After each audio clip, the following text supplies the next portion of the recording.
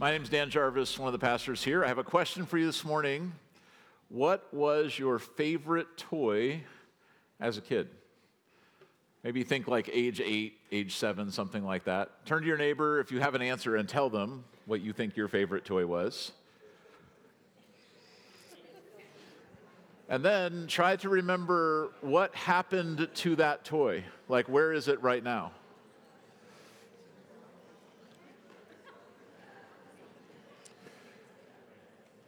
So for me, by far and away, my favorite toy was Legos. How many of you said Legos as one of your answers? Anybody else out there? A couple of you. All right, that's good. A little bit of a hint on the screen, right?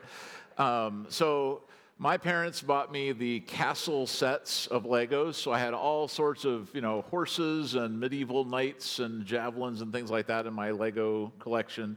And it actually, like, Legos don't go bad. They still exist.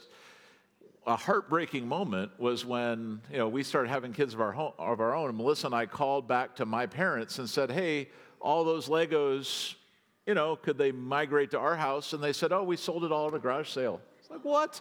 That's a lot of value. I mean, that's a big investment loss there. So we have accumulated a lot of Legos at our house, and a number of other things too, Bionicles and Trios and the Legos that don't quite fit with the real Legos. Like, we've got lots of toys. And one of the most dreaded chores is when the all points bulletin goes out that someone needs to clean the basement playroom, because the basement playroom floor is covered with Legos and Lincoln Logs and everything else, along with maybe even some like wrappers of, chips or goldfish, or, it can get pretty bad, right, over time. And of course, when we make this announcement, what we find out immediately is that no one made the mess. It's really amazing. Every single person did not have anything to do with the mess. In fact, I wasn't even home, is what we hear. Okay, well, someone still has to do it. So eventually, the direction ends up having to be, we're not going to call the room clean until we can vacuum it without sucking up all the Legos. So that means someone has to really get down there and sort things out and work it out. And so for years, we've had this challenge, right? And those of you who have Legos at your house, you know the challenge too. And I remember when some of our kids were younger, but they could read, we started making them lists and sending them downstairs with the list. So we would say, you need to pick up the books, and then you can pick up the videos, pick up the Legos, clean up everything, take out the trash, and then you can be done. Well, what we would get would be, predictably, the same thing that any of you would feel if you had that chore. You kind of a sigh, like, oh, man, of the 1,000 things I could do right now, that is number 1,000 on my list. I don't want to do it. And so, some sort of sigh and groan. And what I would get from my kids here and there would be this question: Dad, how many Legos do I have to pick up? Now, put yourself in my shoes. What is the answer to that question? Right, that's the answer. But that's not going to work for the kid. So what's behind that question is, Dad, what is the minimum thing that you're requiring so that I can get on with my life, right? That's really what the question is. And so we used to try that. We would send them down with the list, and we would have numbers on the list. You need to pick up 10 books, you need to pick up 150 Legos, you need to pick up 8 pieces of trash, and then you can be done. Of course, it's really hard to count and verify any of that. And what I would realize, you go down as somebody says 150 Legos, well, they would pick up the little castle or something that was already built and throw it in the tub and go, done, Okay, that wasn't the spirit of the law at all. And so I don't know that we've actually officially solved that problem in our household, even to this day. Probably if you went to our basement, you would see Legos on the floor. And I actually think that the question about how many Legos we have to pick up is a question that all of us ask when we're feeling a little bit more selfish about life. Because when God tells us to do something, like to love someone or to give something or to have hospitality or be kind, kind of say, okay, I understand as a Christian I'm supposed to do that, but Lord, how much do I have to do that? I would really rather do my own thing. So you're telling me to share and to love. Okay. What is the minimum required distribution of love you want from me so that I can do it and then get on with my agenda? Now, we would never say it that way, right? That sounds terrible to say. But that could happen in our hearts. So turn to the Bible to Luke chapter 10, and we're going to read this text together and see Jesus' answer to the Lego question. Now, it starts with Jesus connecting with an expert in religious law. So back in this time, the seminary grads, like the people that really like to debate theology, they only had the Old Testament, so they would become an expert in the Old Testament. And they would know every jot and tittle of the book of Leviticus, for example. They would take the Ten Commandments and they would debate it out, like exactly how do we keep these commandments and what do we need to do and how do we stay as pure as possible. So there'd be all sorts of debates. They would ask questions of each other. You might even go to a rabbi and kind of get their opinion. You meet a new rabbi, a new teacher. You say, okay, Rabbi, what is the greatest commandment in your opinion? Rabbi, of all the things in the law that we need to think about, what do you think we should be thinking about? Because there's a lot to think about, right? So Jesus comes along, and Jesus is a new teacher, new rabbi. So the experts in religious law kind of enjoy challenging Jesus with this because in part, they want to find out if Jesus is on their side of whatever the debate is. And sometimes they were actually trying to trap Jesus by getting him to say something that would contradict one of his teachings, which they didn't like. Okay, so Jesus has that kind of going on around as he's traveling around. Different teachers of the law, different Pharisees, different experts would come up and they would toss their big question at him. So that happens in chapter 10, verse 25, when it says, one day an expert in religious law stood up to test Jesus by asking him this question, "Teacher, what should I do to inherit eternal life?" So, teacher, and we all have our opinions on this, but what do you think we're supposed to do to inherit eternal life? Now, Jesus knew what was going on here, so he turned it right back at the guy. Jesus replied, "What does the law of Moses say? How do you read it?" The man answered, "You must love the Lord your God with all your heart, all your soul, all your strength, and all your mind, and love your neighbor as yourself." "Right," Jesus told him, "do this and you will live." Now, there was another time when an expert in the law came to Jesus and said, "What is the most important thing in the law?" And Jesus said the same thing to that guy. Like, here, this expert, he had the right answer. If you love God and you love your neighbor, when you do that in your heart, in essence, you will fulfill the rest of the law. That is the heart of the law. So here the guy had the right answer, and yet maybe something wasn't quite right in his heart. Because Jesus says, right, man, if you do that, you'll live. That is the right road to be on. But look at verse 29.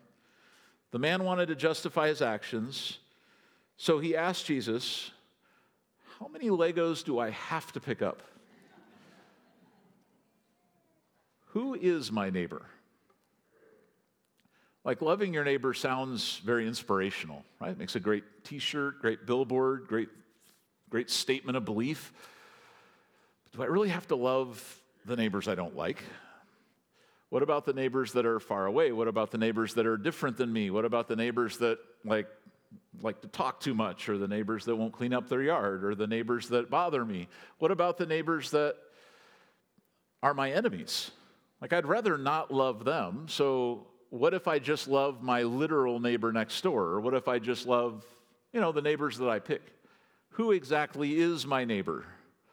And is there a way that I could be neighborly to that person, check it off the list, and then move on with my own agenda and say, hey, I did it. I loved my neighbor. Well, Jesus answers that question with a story of which you're probably familiar, the story of the Good Samaritan, a parable. So we're going to read that together. Verse 30. Jesus replied with a story. A Jewish man was traveling from Jerusalem to Jericho, and he was attacked by bandits. They stripped him of his clothes, beat him up, and left him half dead beside the road. So we have a Jewish guy bleeding and potentially dying on the side of the road. And when we talk about a road from Jerusalem to Jericho, it's not like it's a paved highway. It's not like there's little emergency phones down the way. I mean, he's out in the wilderness somewhere, and if someone doesn't help him, he'll probably die. So there's really good news for him, because thankfully, someone from the church happens to be walking by, right? Look at this, verse 31. By chance, a priest came along. But when he saw the man lying there, he crossed to the other side of the road and passed him by. You can almost imagine the anguish in the person's voice as they're dying on the side of the road, and the guy's walking by and he's calling out, Pastor Bill, come back, I need you. Pastor Bill was busy, something else that day, so he didn't help. Well, then, verse 32, a temple assistant walked over and looked at him. And the guy thinks, thank goodness the deacons are here, right? They're going to help me. But he also passed by on the other side. Then a despised Samaritan came along. And when he saw the man, he felt compassion for him. Going over to him, the Samaritan soothed his wounds with olive oil and wine and bandaged them. He put the man on his own donkey and took him to an inn where he took care of him. The next day he handed the innkeeper 2 silver coins, telling him, take care of this man. If the bill runs higher than this, I will pay you the next time I'm here. Now, this is Jesus speaking now to the lawyer again. Now, which of these 3 would you say was a neighbor to the man who was attacked by the bandits? The man replied, well, the one who showed him mercy. And then Jesus said, yes, now go and do the same. That's the kind of love your neighbor as yourself calling that you have. That's what the law is asking you to do. Not just to love the neighbors that are convenient to love, but actually to love any neighbor. Now, when you look at this story, we don't really appreciate what's going on because we're not from Samaria or Judea, but back in the day, these would have been cultures that were very much at odds with each other. So normally, a Samaritan and a Jew would not have a conversation. They tried to stay out of each other's way, not even go on the same roads, not even be in the same area. They just didn't get along for many, many historical and cultural reasons. So the fact that the Samaritan, it says he was despised by the Jews, not by, obviously, his own people. He's walking down the road, and if you think about it, if anyone you would sort of expect them to help, it would have been the priest or the temple assistant. Like, their job is to help people. But the person you would not expect to be a neighbor would be your enemy, the Samaritan. And yet, when the Samaritan comes, he goes way out of his way to help this Jewish man and really demonstrates love and neighborhood in a way that the priest and the temple assistant didn't. And Jesus said that's the kind of love you're supposed to have. Don't just love the people that are just like you or convenient to love, but you have a heart to love anybody, to show compassion when you need to. So we're going to go back to the story in just a moment, but I wanted to introduce our series for the month of September, which is to live generously. There is no greater way to experience joy in your life and just honestly to have fun as a Christian believer than to live generously. Because when you live generously, it means that your heart is not just thinking about yourself. Truly, if you just think about yourself, you will eventually get bored. Okay, just give it some thought. It's true. Because you just run out of how amazing you are, and suddenly, I really rather think about something else. When you start to live generously, you realize that you could be on mission. You could have an adventure. You could be serving and caring for others. Your life isn't just all pointing back to you. So the things that you have, the money that you have, the time you have, the talents you have, it doesn't all just aim right back to you and making yourself feel good. Instead, now your world opens up and things get a lot more interesting. So in this series, we're going to celebrate different forms of generosity and then challenge each other to give and love the way that Jesus did. Starting next week, we'll walk through 2 Corinthians 8 and 9. We'll deep dive on that text, really to understand how we're to be generous. This is just the warm-up tonight, or today. And I'd like to give you a little bit of a challenge at the end of this to practice generosity this week. Okay? Generosity is a major part of overcoming greed. So if you find yourself just so taken with the next thing that you need, the ever-growing list of whatever it is, a gadget or a game or a piece of clothing or a house or a car, there's always going to be more. And if you let your heart get carried away with that, you just get trapped in an endless cycle of wanting more. It's not really a good way to live. Keeping perspective. Generosity is a part of enjoying work, because if work just points back to you, and it can be a drudgery, but when you realize you can work and then you have something to share with other people, it becomes a lot of fun. Finding personal joy, participating in important things, building treasure in heaven, extending God's love. If you think about it, when you give of yourself to someone else, you're actually sharing something God has given you with another person. So you actually become like a channel of God's blessing to that person. Rather than thinking, how can I bless myself? You say, how can I take what God has given me and bless others?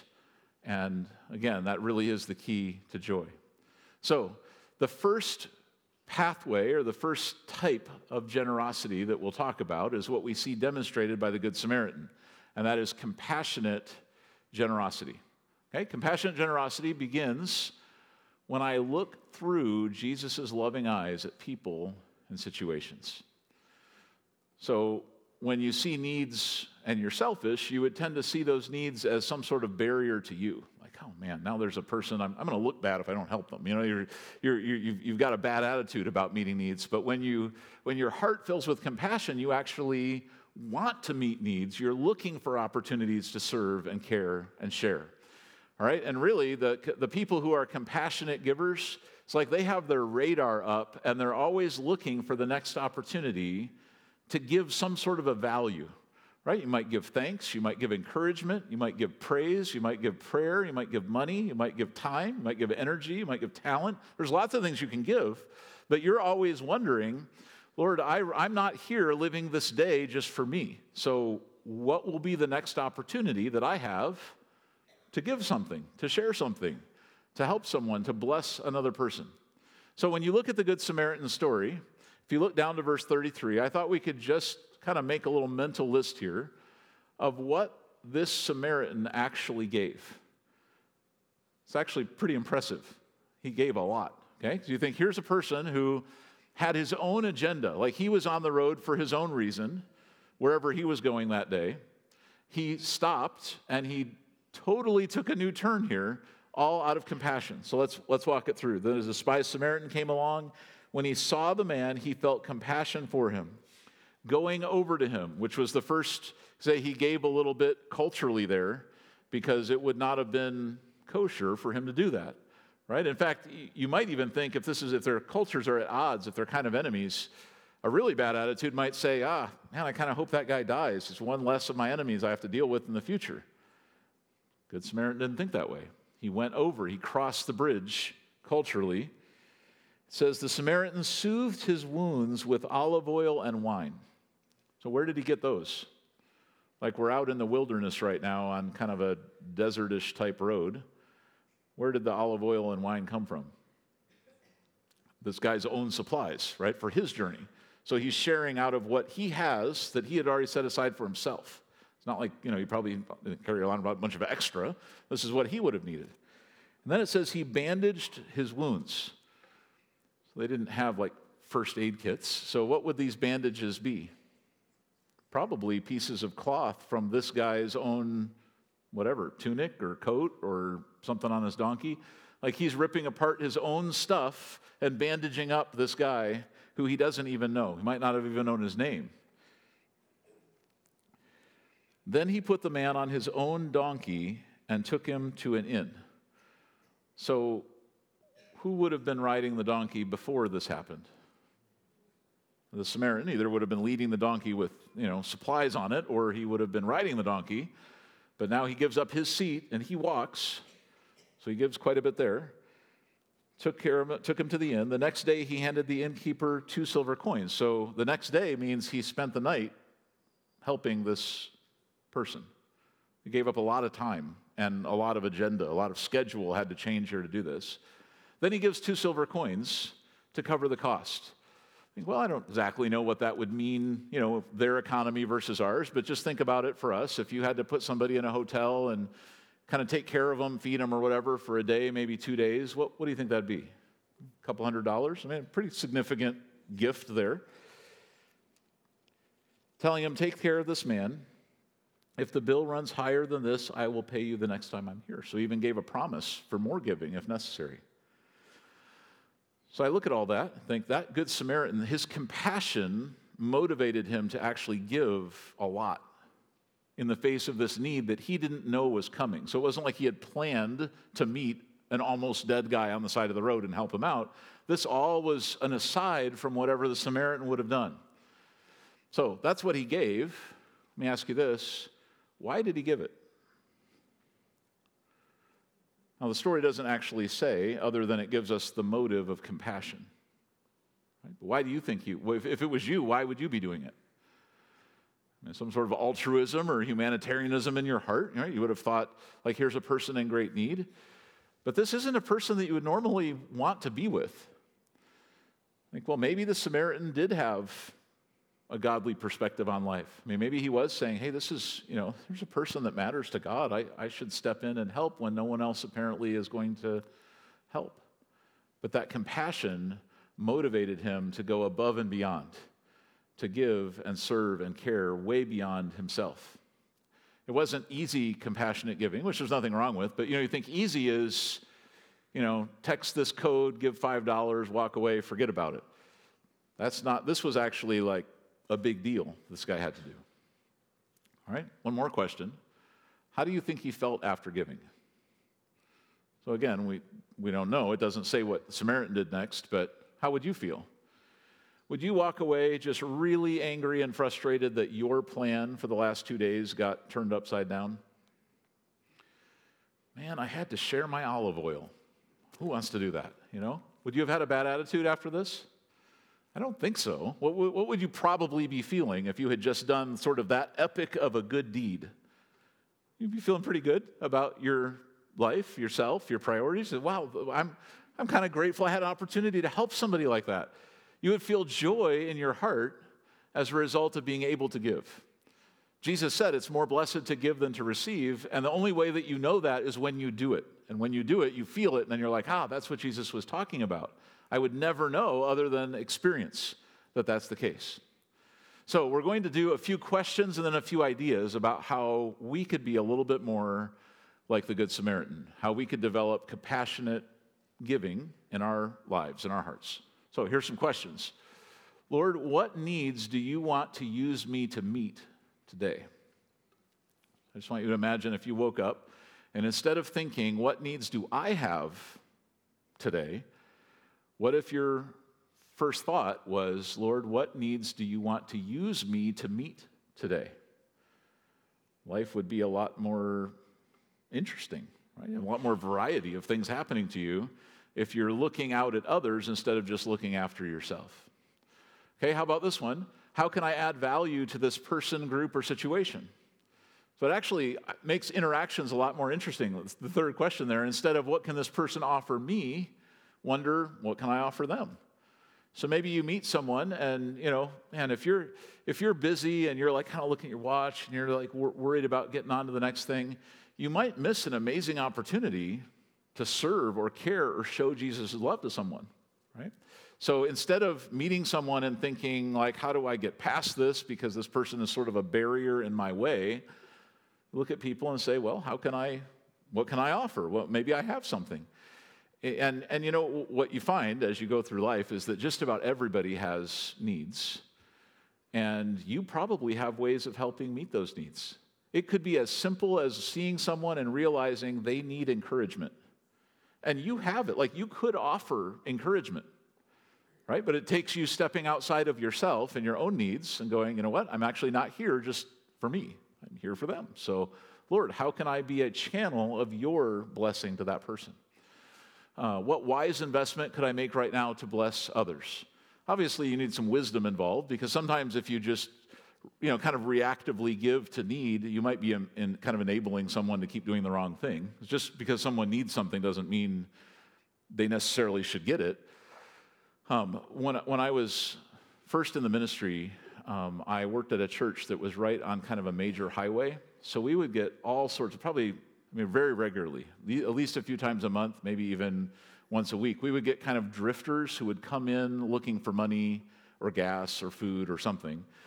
And so if you were at the church that day, they come up to you and they would start asking. And what I realized very quickly is that most of the people that were coming in were lying to me, right? Believe it or not, they're actually people that they just go church to church looking for handouts. So they have a big story about how they broke down, 8 miles down the road they've been walking. They really have to go see their son, and somebody's counting on them, and they haven't had lunch yet, and is there any way that we can help? So, the first few times when you work at a church, you kind of, you just get right involved in the story. Your heart for Jesus loves that person. You give them, you might even give money from your own pocket, and then you also think, okay, does the church have anything we can give them? And so you're filled with compassion, and then you realize the whole thing is a big sham. It's a big lie, because you see the same person again later with a different story. And so what happened to me over the course of manning the office at that church was my heart got harder and harder toward anybody who would walk in the door, which was not a great, you come in looking for prayer or pastoral help or something, and pastor's kind of angry you show up. It's not a really good place to start. But my heart was actually pretty hard because it happens so often, right?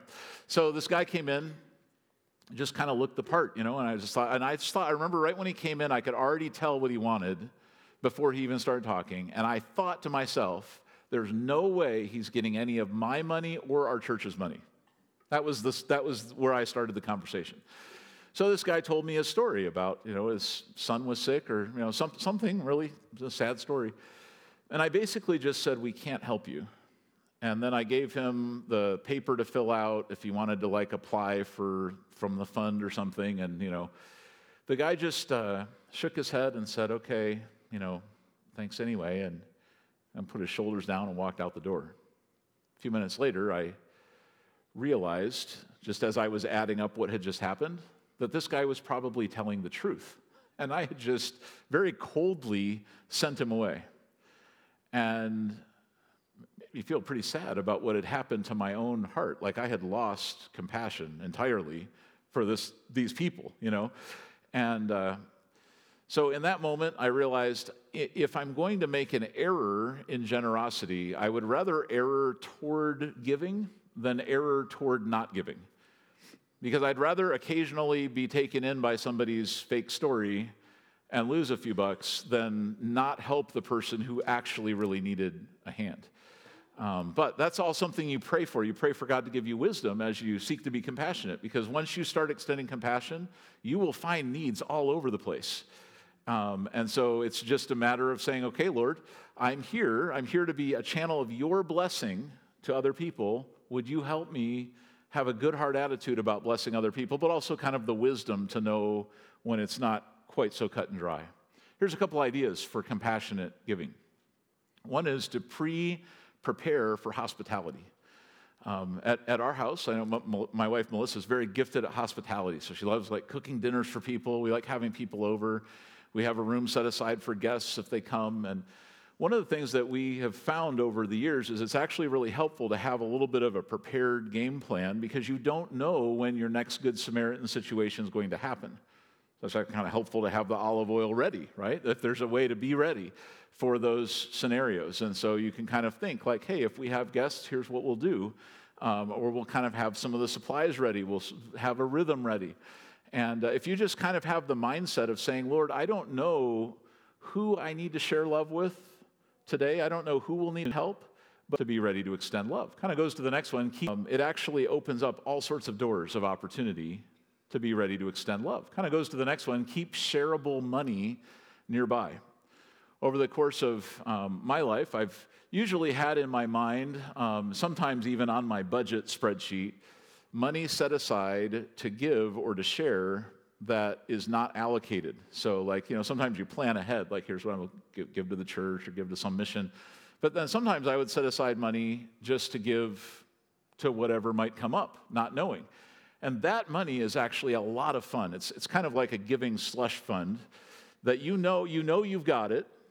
You know you've already set it aside, so it's not yours. It's now the Lord's, but you're looking for who might need it, who might need help. So one day somebody came to me, and they weren't asking for anything. They were just telling me about their day, and God reminded me of this money that I had set aside.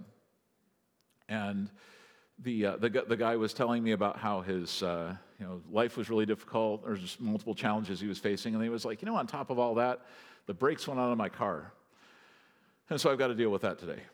And we're just two buddies kind of comparing notes. And when he said that, that's when I was reminded of the money that I had set aside just to bless somebody.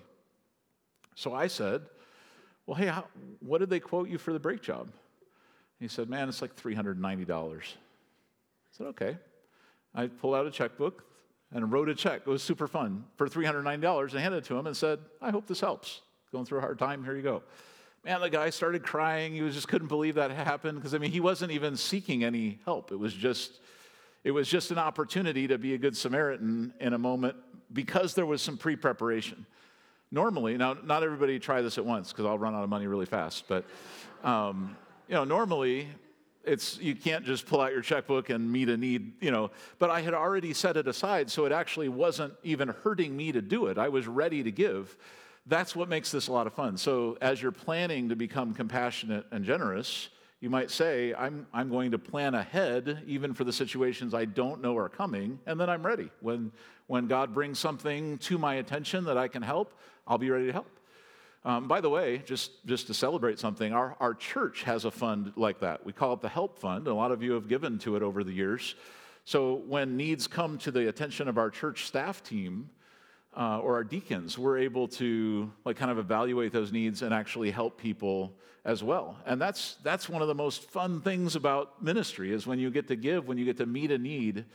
And so I say that so that you know that that's available. Like if you run into a need that you can't help meet, I would always say that's the first step, is you see if you can meet it, but you say, somebody could help. Maybe you let the church know. There's all sorts of opportunity to serve and share and care for others. Use holidays as an excuse to give. So one cultural thing that's kind of weird, at least in America, is that if you try to give someone something, sometimes they get offended. Has that ever happened to you? Like, oh, I don't need help. I don't need charity. Like it's some sort of a pride thing of like, I don't want to admit that I might not have it all together.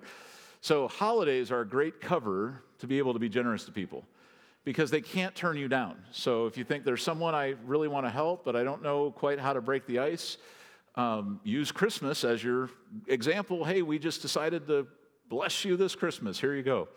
And maybe there's a birthday or maybe there's another holiday you can use.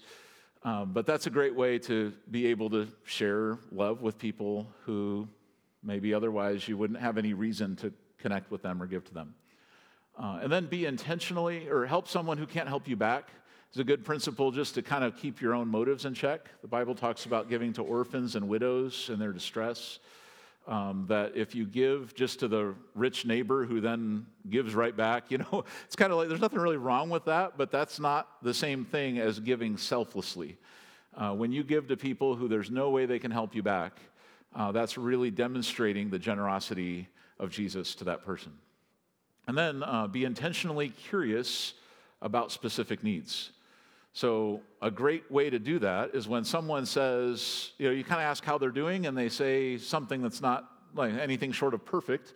You go, well, tell me more about that. And just hear, and you might encounter needs that you have no way of helping. That's very possible. But maybe you could. Maybe someone tells you a little bit more and you're like, you know what, I could give you some prayer right now. Maybe someone tells you what their need is and you say, I could come over to your house and help you with that.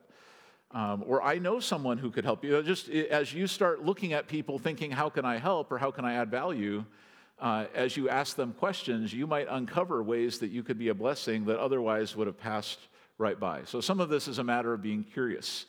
Kind of goes back to the illustration of having your radar on. You're sort of always looking for opportunities, going, God has given me so much in my life, I'm ready to share with someone else. So Lord, would you just point that person out? Would you bring that opportunity to me?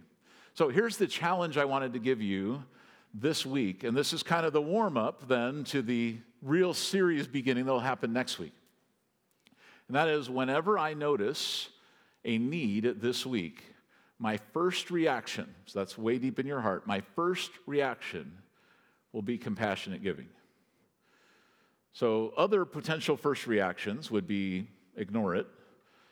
Might even be get angry at the person for, man, your life's not together. What's wrong with you?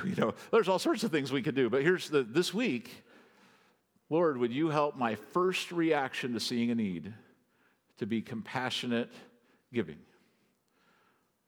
And even say, Lord, what have you put in my hands that I could share with this person? How could I bless this person? Maybe even to the point of erring to the side of giving too much versus not giving enough. It might mean, like the Good Samaritan, that you have to divert from your plan. That's okay. It might mean that you don't have, like something you were planning on having for yourself, you no longer have it because you gave it away. That's okay too. Because you're saying, Lord, my life isn't actually about me to begin with. So I'm ready.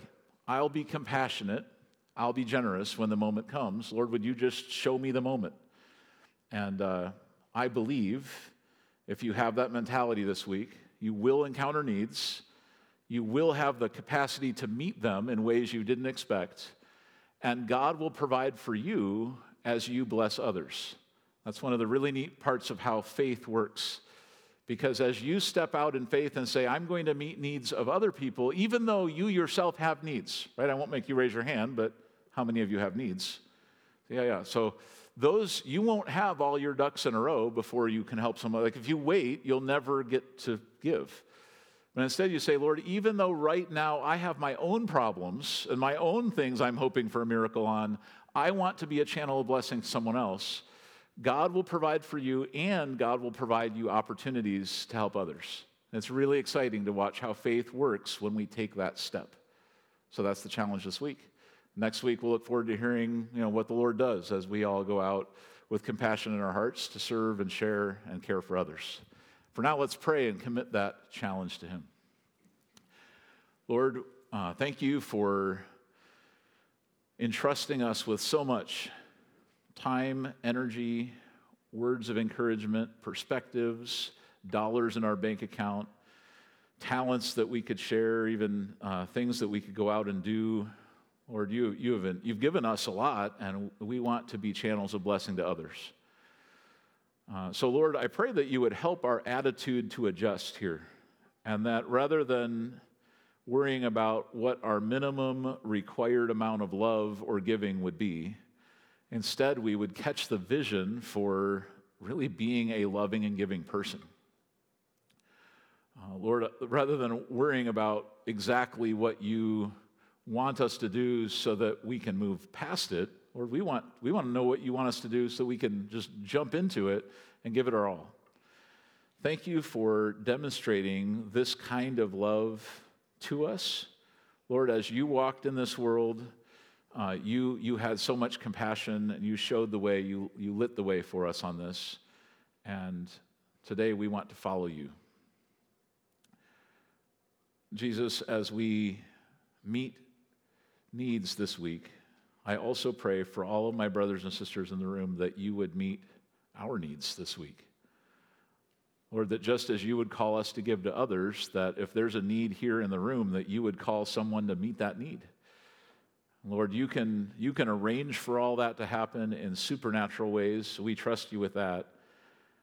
Right now, we just want to walk by faith. So we commit that to you right now. Look forward to what's next. In Jesus' name, amen. All right, thanks for being here. We'll see you next week.